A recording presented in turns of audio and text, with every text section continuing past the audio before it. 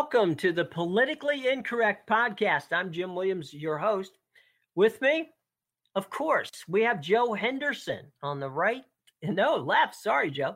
On the left. You're right. Sometimes right, sometimes in the middle. You never know. And Tom Jackson, normally conservative, but sometimes he almost went with Hillary, but in his column, and you'll read about it, he just couldn't get there. Gentlemen, always good to chat with you.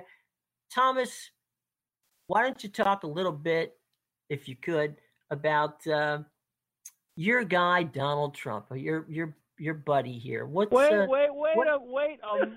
minute. Okay. To begin with, Donald Trump is no member of the right. Let me start there. Okay. Number two, he is. I mean, by every word and deed, this guy demonstrates that he is tone deaf about what the concerns of genuine conservatives are. So calling him my guy could not be further from the truth. But the guy continues to amaze, doesn't he? He does. He got himself a Purple Heart. Right. One of his supporters came up with a Purple Heart, and as you pointed out, Jim, in our pre-show, he pointed out that this is the best way to get one without getting shot at. And he's got a point there, but I think it goes to even more of his tone deafness. How much recognizing that you get one that way. Good gosh, I just can't even imagine what people. If my dad were alive today, after having gotten two of the things during World War II, I think that he would have flipped out. I think in his heart of hearts, my dad would have been a Trump guy, but I think he also would have flipped out today. So, Dad in heaven, don't turn over in your grave. Yeah, what? Imagine the opportunity that Donald just fumbled. One of many. The guy. The veteran who earns the Purple Heart offers it to the Donald as a gift. And wouldn't it have been something if Donald had said, thank you very much, but I really don't feel right about accepting this because of what it stands for, It's people like you who put your lives on the line for us who deserve these medals, but no. No. Tone deaf is one way to put it. Tone deaf is one way to put it. Joe, you're leaving out the fact that that Donald Trump has sacrificed on behalf of this country. He said so Sunday morning with Stephanopoulos. He has sacrificed on behalf of the country by giving people jobs. He has given tens of thousands of people jobs, and some of them anyway. I don't think the man. It reminds me of The Princess Bride. He keeps using that word, but I don't think he knows what it means. Guys, here on the Politically Incorrect Podcast, easy for me to say. The thing that Tom, you're talking about him being on with George Stephanopoulos this week. I can't recall when two political candidates running for office, literally on separate morning shows, could have botched things up worse. You had Hillary Clinton on Fox with Chris Wallace basically saying that anything that James Comey said was, oh, no. You misunderstood what Mr. Comey said. Let me explain it to you. It's like, please. Just own it, all right? Fine. Then you switch over to Stephanopoulos, and, Trump is basically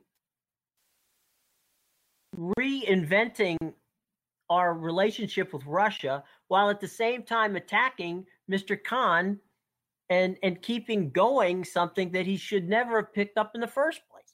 So it's like a train wreck you're watching on both channels. If I were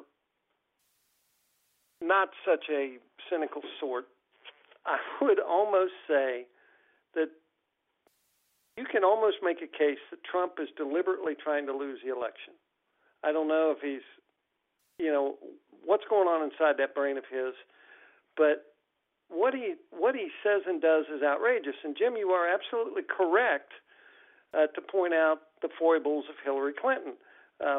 The esteemed PolitiFact fact-checking organization judged her statements about the FBI director to be a pants-on-fire lie, one of many she is told. If the Republicans had any sort of campaign going with a candidate who wasn't crazy, they would be 10, 15 points ahead right now, and the election would be essentially over. But they're not. Exactly, Joe. This will not be the first time I've said this. I'm sure it won't be the last. If the Republicans had nominated any of the other 16, and I include the people who never got on the big stage in that group, if they had nominated any of those people, they would be at least 5 points ahead, maybe 10. This thing might be absolutely over. Donald Trump had an opportunity to talk about two things this weekend, and that was the 1.2% growth in GDP in the last quarter, which was awful and is trending down, and it's been part of 7 straight days, I think, of the stock market being down, and the stock market is looking forward. I think perhaps we're in some economic trouble. Did that come up at all with Donald Trump over the weekend? No. And the other thing he could have talked about is exactly what you said, Joe. Hillary completely contradicting James Comey. And yet he is off talking about a Gold Star family. Are you kidding me? I mean, I get from my friends who are supporters of Donald Trump that yes, Pat Smith got up on there, and she is just as much a Gold Star mom as anybody is.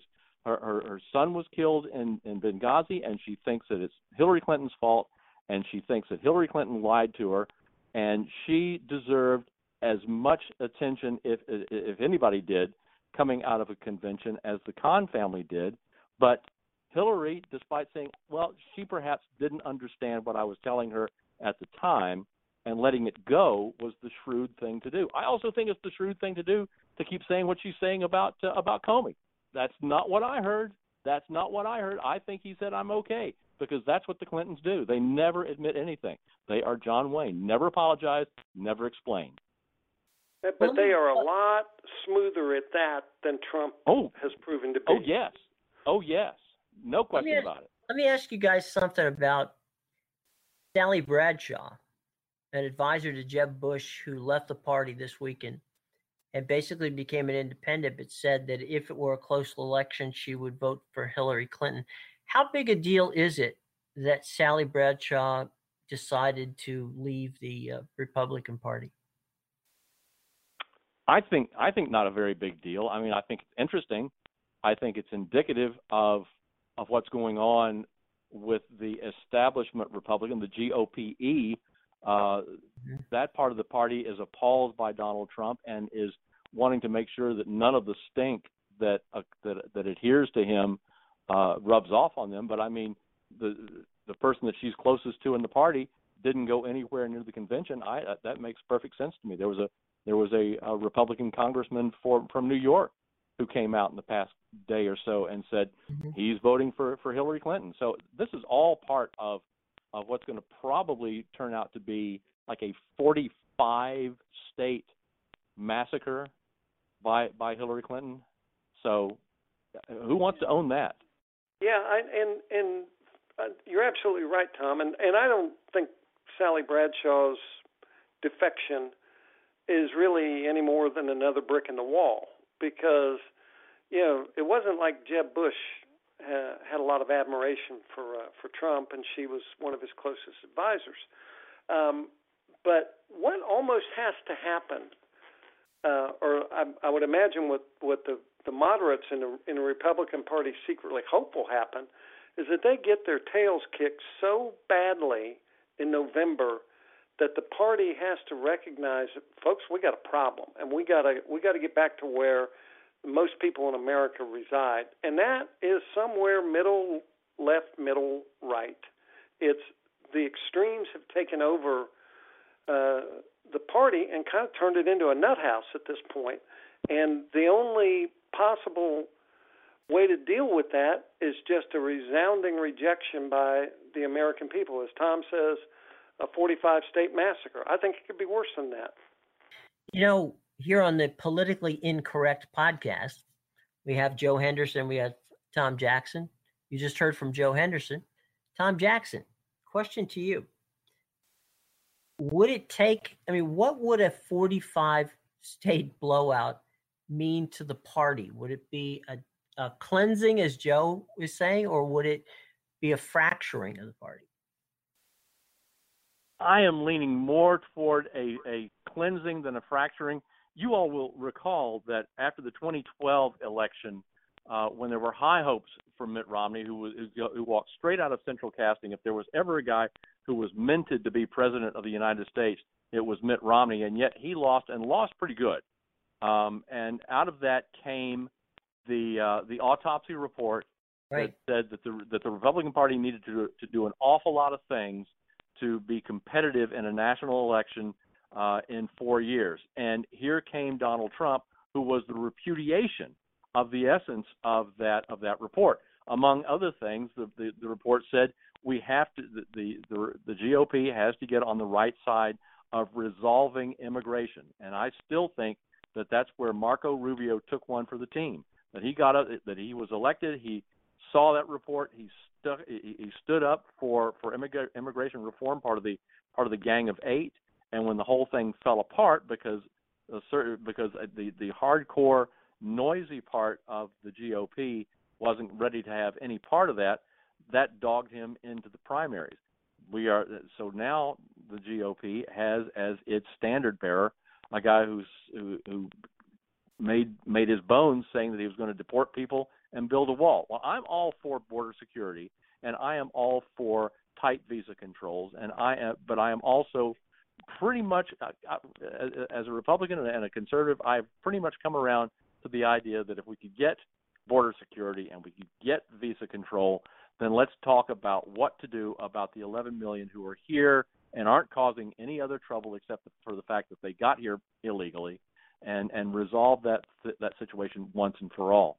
But we rejected it. I'm gonna own it. We rejected it, and I'm hoping that when this debacle comes down, we will say, okay, that's over with, and take that long shower and come back together as a more united, thoughtful, rational party, the one that has dominated politics below the White House for the past 6 years. The other part of that, Tom, and I'm sure Joe wants to chime in here, is that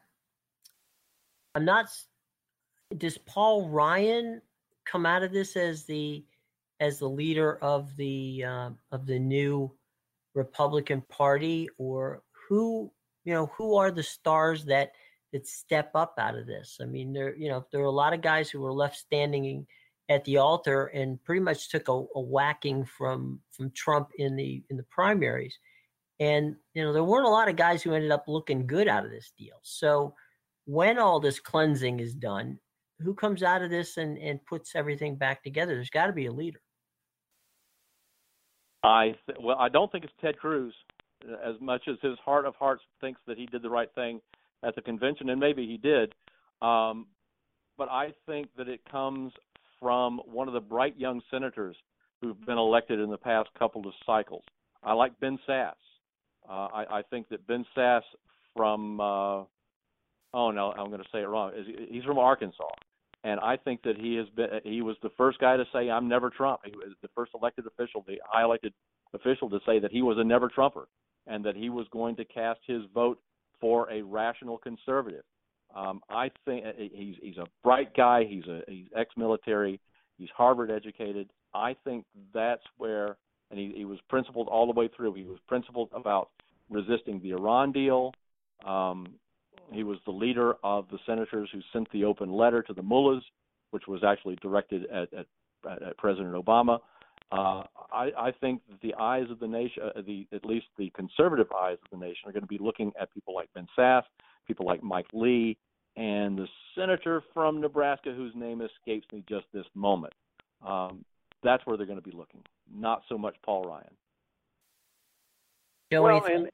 and I would chime in here and just say, we've seen parties that look dead in the water before, most notably the Democrats. After the Walter Mondale massacre, where President Reagan had almost 59% of the vote and carried 49 of the 50 states, the Dukakis blowout, where it was not quite that resounding, but it was still an awful good rear end kicking. President George H.W. Bush had 54% of the vote and carried 40 states. And what happened at that point was that the Democrats kind of said, okay, we're dangerously sliding toward irrelevancy, and we got to do something about it. And if memory serves me correctly, the economy kind of gave Bill Clinton an opening as he ran against President Bush in '92, and he kept pounding that message home. It's the economy, stupid. We all remember that line. And he managed to get the Democrats to swing away from their extreme left positions and get back into the middle, stop trying to tax the hide off of the American public, listen to what the people are saying. And the result was that Bill Clinton won the next two presidential elections. And then Barack Obama has won the last two. So I think what will happen, the conservative message is not a bad message. A lot of people, if they felt that they wouldn't overdo it, which, I know Tom's going to say, well, what about the Democrats? Yes, they do that too.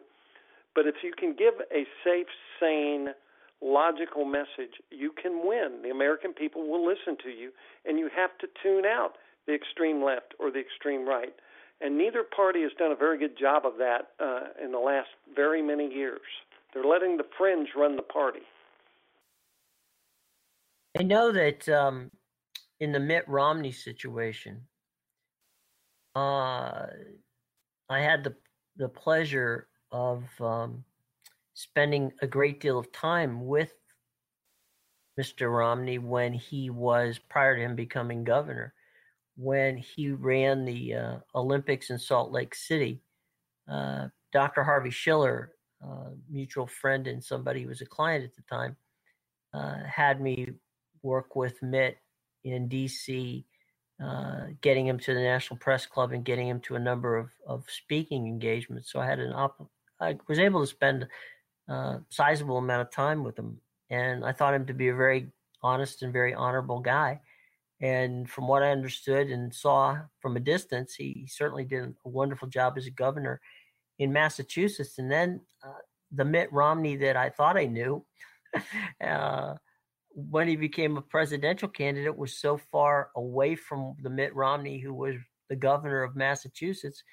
I mean, I could have easily voted for Mitt Romney, but not the Mitt Romney that ran, for president, in large part because of what Joe just said. He'd gotten dragged so far to the right that I'm not even sure he knew who the heck he was at that point in time. And to Joe, and I know, Tom, from your standpoint, I'm concerned that what we end up with after this election on the Democratic side is, what are the Bernie people going to do? On the Republican side, what's the Freedom Caucus people going to do? There's still fringes of both parties that are going to want to extract a pound of flesh for something.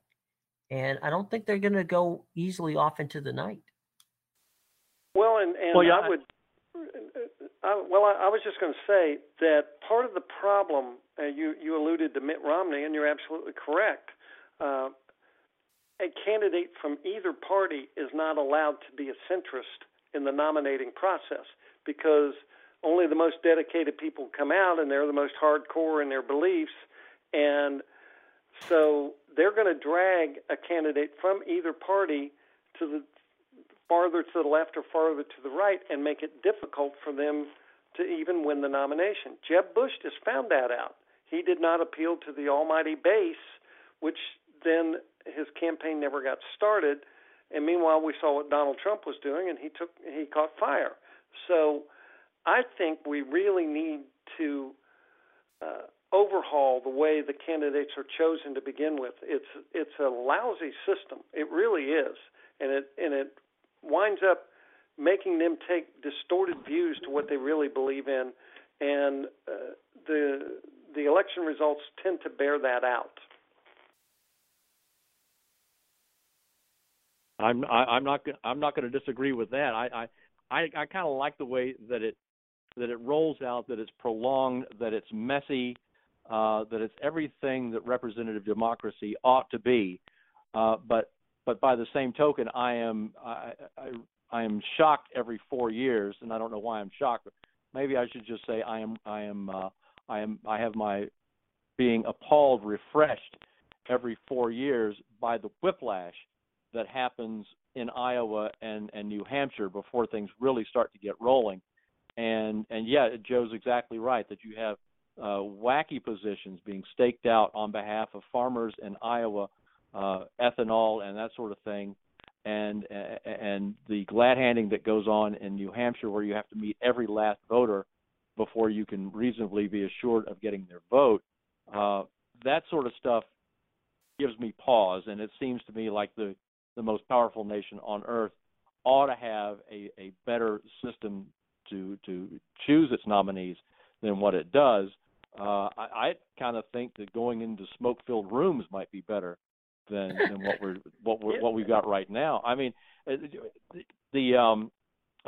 say again that I think that the two guys running for vice president are far more suitable to the mood of the nation just now than either of the nominees for president. And they were chosen by essentially committees of high-powered elites. And let's kind of I could go back to that. I could set the First Amendment aside for that. I've resisted saying this out loud, but since you uncorked the bottle there, I would agree with you, because and Bernie Sanders folks would argue, well, that's what the Democrats did in rigging the nomination for Hillary, and that's a debatable subject. But what I would like to see happen in the next cycle, wouldn't this be a giggle if somebody came along, a candidate, and said, you know what, I'm not going to go to Iowa, and I'm not going to go to New Hampshire, because I don't, I just don't think that my message resonates there. And we're going to start this thing when the bigger states roll in, or at least skip Iowa. It's a caucus. Who cares? And if you want to go to New Hampshire, okay, out of tradition, whatever. But just say what everybody knows, that the Iowa caucus should not have the outsized influence on the nominating process that it does. Well, Joe has just endorsed the Rudy Giuliani strategy, and see how well that worked out for Rudy. Well, that's a fair point. By the way, I would like to do some housekeeping. Senator Tom Cotton is the senator that I like from Arkansas. Ben Sasse is the senator I like from Nebraska, and I just want to get that on the record. Now, let's resume. Thank you. Okay, I was just going to say, Tom, if having covered these things, if they didn't do another caucus, I would be the happiest person on the planet. I mean, I swear. It's almost like going through Pennsylvania Dutch country and happening into an Amish situation. It's like, honestly, it's quaint. It's lovely that it happened, but please, there's got to be a better way. I mean, it's terrible. I mean, that system is just absolutely insane.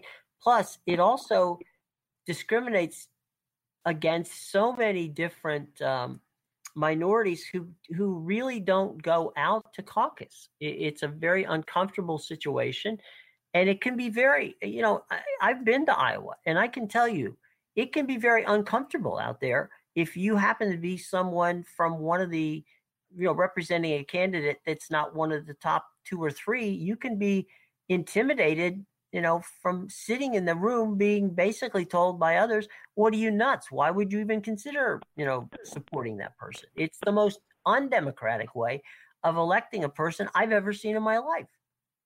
In defense of the system, though, Iowa certainly didn't pick the GOP nominee, did it?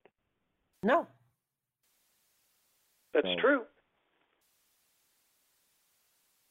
No, it didn't. I'm just leaving that out there. But fellas, right now, I wish in my heart of hearts that Republicans had superdelegates who could have been locked in by somebody that Republican establishment people knew and trusted and were willing to stake their political futures on.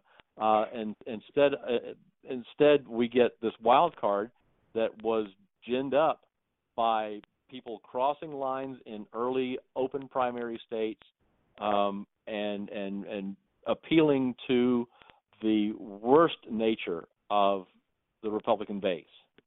I am all in favor of superdelegates. Ooh.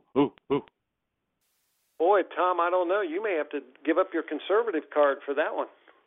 I don't think that is anti-conservatism at all. I think that is anti-populism is what that is. Yeah, I mean, at the end of the day, the Democrats cooked that one in because they didn't want any more Eugene McCarthy's or George McGovern's, and so at the end, that was basically the genesis behind getting the superdelegates in, and that was basically those party. That's as close to the smoke-filled rooms that you guys had talked about earlier as you can get.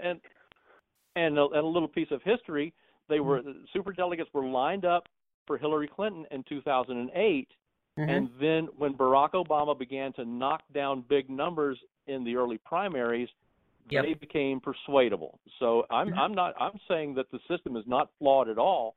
That it helps a party pick the most likely winning candidate that also fulfills the bedrock of the party.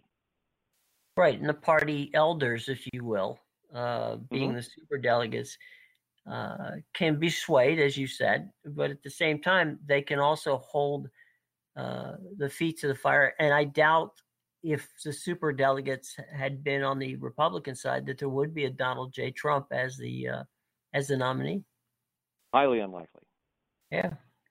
Hey, guys, we've been talking about national politics here on the Politically Incorrect podcast, but there's some very fascinating things going on in Florida.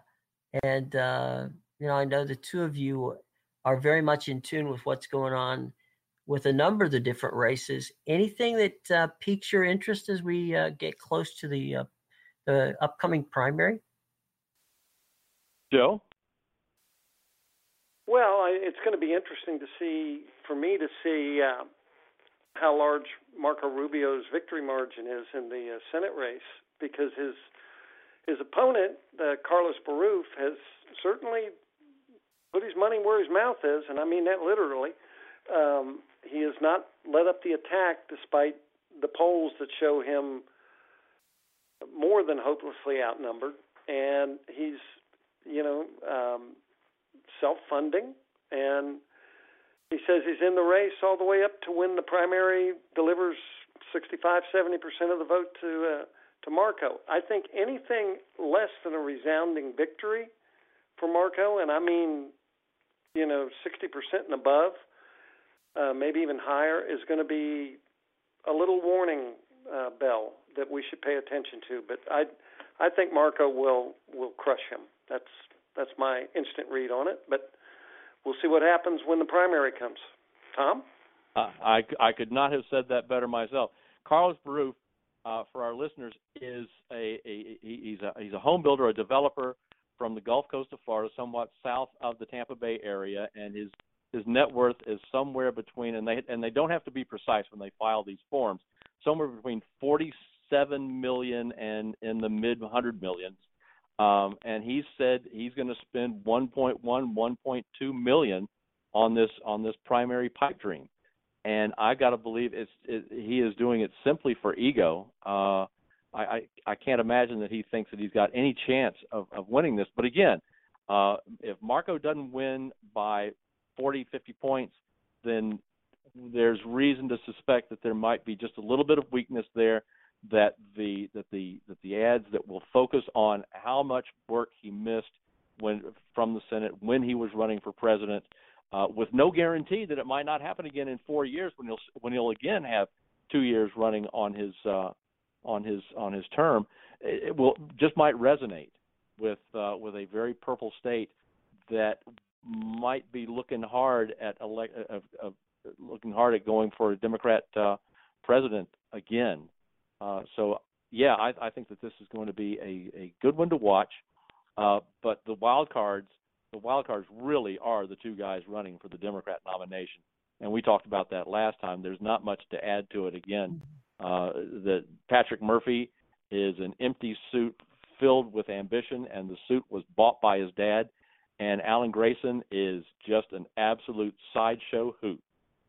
Right guy, but he is way. He's almost a freak show.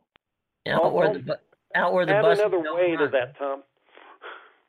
Yeah, Grayson's way out there, and lately, for our listeners, Patrick Murphy is the young rising Democrat, or would like to believe he's rising, and they've been blanketing the airwaves here too with direct pleas from Barack Obama to vote for Patrick Murphy, and this is not a small media buy. This has been all in for the Democrats behind their guy.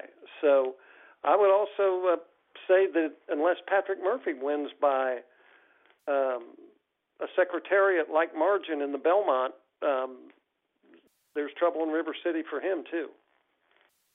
What about down ballot beyond below the Senate races? Anything of interest below the Senate situation in the state that you guys are looking at?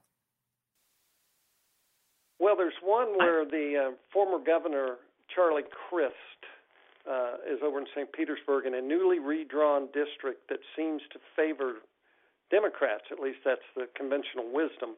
It was all part of the court-ordered redistricting throughout Florida. And Charlie just, shall we say, has a checkered past in Florida. But he's up against, I guess you would call David Jolly an incumbent, right, Tom? He is an incumbent. Well, he is an incumbent. And now David Jolly's, he's the Republican. He's done a pretty good job stepping into that congressional seat. But now the lines have been redrawn, and it's questionable whether he can win. Jolly was going to run for Senate until Marco Rubio got in the race. So he dropped back, and now he's running for re-election in the new district. That one really is one the Democrats feel they have to pick that up. It's their best chance to gain a seat that is long gone to the Republicans. So that's one we're going to watch real closely, but that won't be decided until November. Right. And we were talking before about what sort of message Republicans need to have moving forward after this November if the debacle that we're predicting actually happens.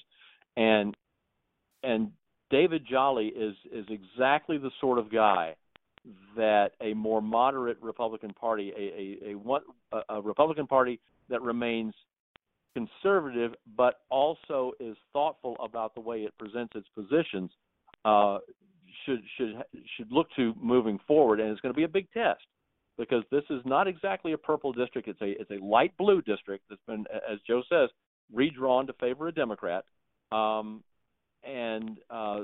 If the Jolly message, if the combination of Jolly's incumbency, what he's done as a congressman, and his ability to make that message, I mean, he's against big money in politics. He is a reach out kind of guy. If his message can sell, then his might in this test district, that might be a place that Republicans would look in the future to say, this is what we have to do. Yeah, and people might remember Jolly from a 60 Minutes segment where he kind of made a name for himself by refusing to go into the fundraising room. And he's filed bills that would make it illegal for sitting congressmen like he is now to have to spend their time doing these robocalls and direct appeals for hours a day when they're supposed to be doing the people's business. So that has kind of made him sort of a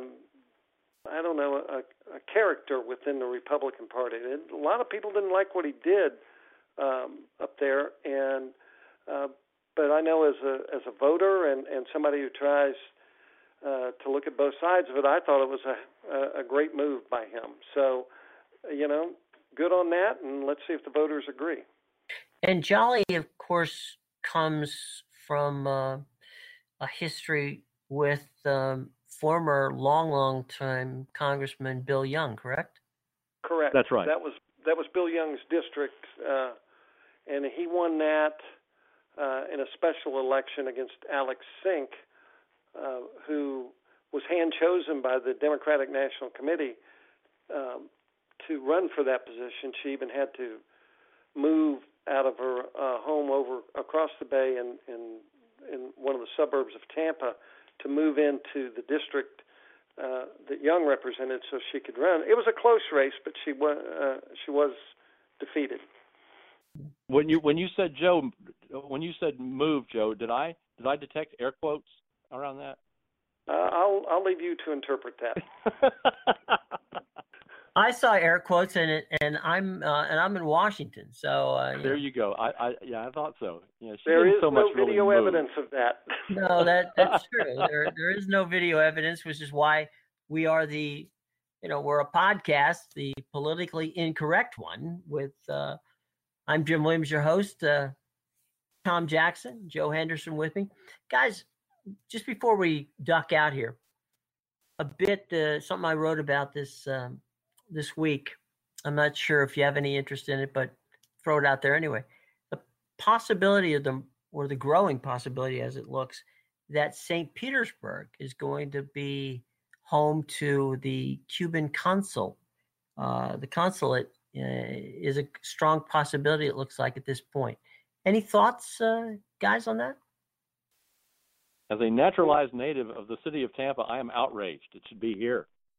That's all I have to say on the subject. Well, and I would kind of layer on, that is a whole, I think in large measure would go on the desk of the famously Democratic mayor of Tampa, Bob Buckhorn, who has been staunchly opposed to having the consulate in Tampa.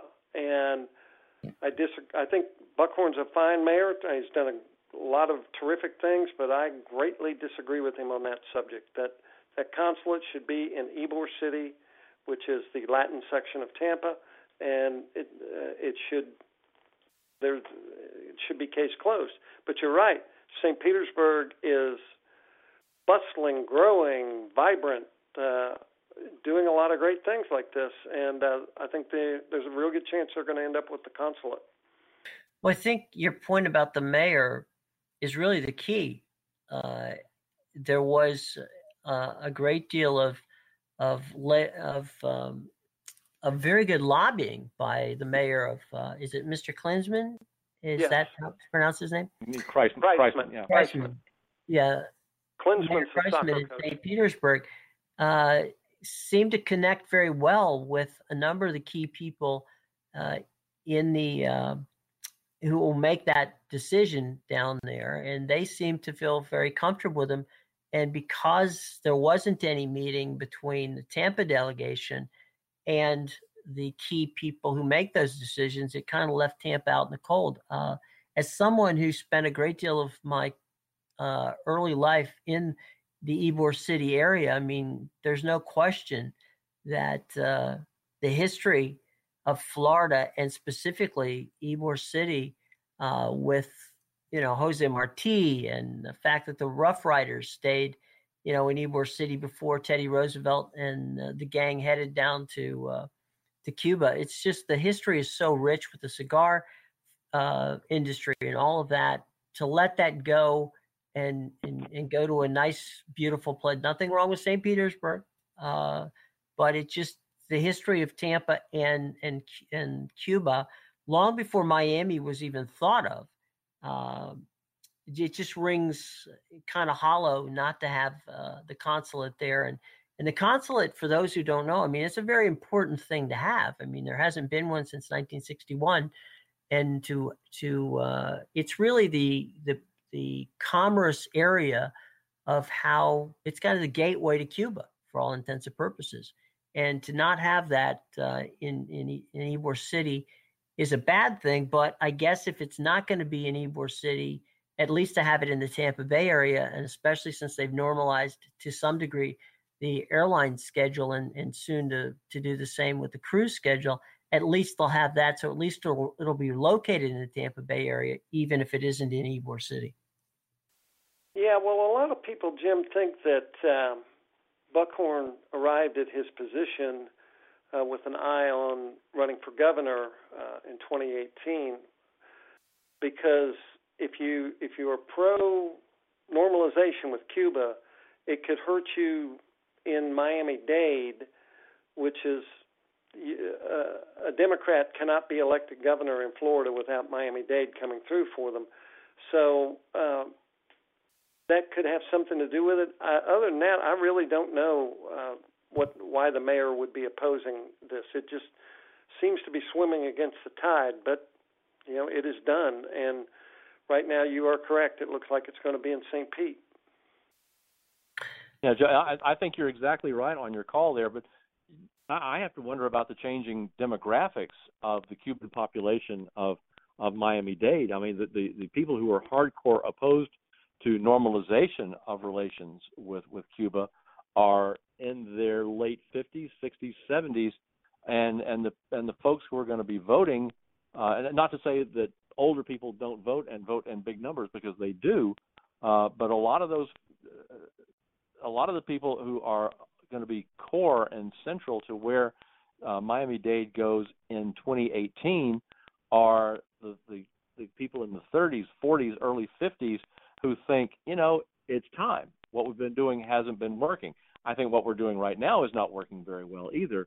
But those, I think the people who might sway Miami-Dade are those who have come around and are saying, we've got to engage. The Castros can't last forever. Well, there's also the big money in Miami-Dade, the old money, I should say, in Miami-Dade in the Cuban community. Under no circumstances would they allow that to happen. But you're right, the changing demographics would lead one to believe that for all intents and purposes, if you take a look at the crosstabs of all of the different polls that have been taken, we're talking about literally about a 9-block area of Miami, and that's about it. Beyond that, everybody else, statewide, nationwide, thinks that it's about time that we take an opportunity to get back to Cuba. And I can say this, and I'll end it with this: that every time I talk to a number of my Canadian friends who talk to me about their trips to Cuba and their enjoyment of the opportunity to go to Cuba and holiday there on a regular basis, I think some people forget that we really are one of the few countries that do not go to Cuba. There are people from Europe and from Canada that enjoy going to Cuba and enjoy doing visiting there on a rather consistent basis. So it's not like we're keeping the Cuban government from not making money. They're doing it. They're just not doing it with our cash. But anyway, that's we'll put the bow on that one. We'll put the bow on the show, gentlemen, for yet another installment of the Politically Incorrect podcast. So before we go, any final thoughts, guys? Give it to you, Joe Henderson, first. Anything that we should be looking for coming out of Europe? I was going to say typewriter, but that dates me way too long. You don't want to go there. Well, I would say that there's a pretty good chance that all the outrage that is being directed at Donald Trump today for his comments will probably be redirected in a new direction at Donald Trump for something else stupid he says. I'm putting the over-under at like 36 hours, and I'm betting the under. Okay. Tom? I am not taking that bet. Oh, come on. I would just say the man has no impulse control. Let me say that I still say that assuming the debates happen, that is where this election will be decided. That if as reprehensible as he seems to be right now, if Donald Trump can get on the debate stage and is alone on the debate stage with Hillary Clinton and comes off sounding like he loves America and is dead set on putting Americans back to work and defending our borders and restoring law and order, whether the law and order meme stacks up against statistics or not, if he seems reasonable on the debate stage, everything changes, and everything that we say between now and then doesn't mean a thing. So I'll say this. Not that we are betting people by any stretch of the imagination, but I'm going to put it at 75% that they have one debate. That's where we're looking at this point in time. I think behind the scenes, the folks at Trump Tower are saying, look, guys, we'll do one debate, but we're not interested in doing three.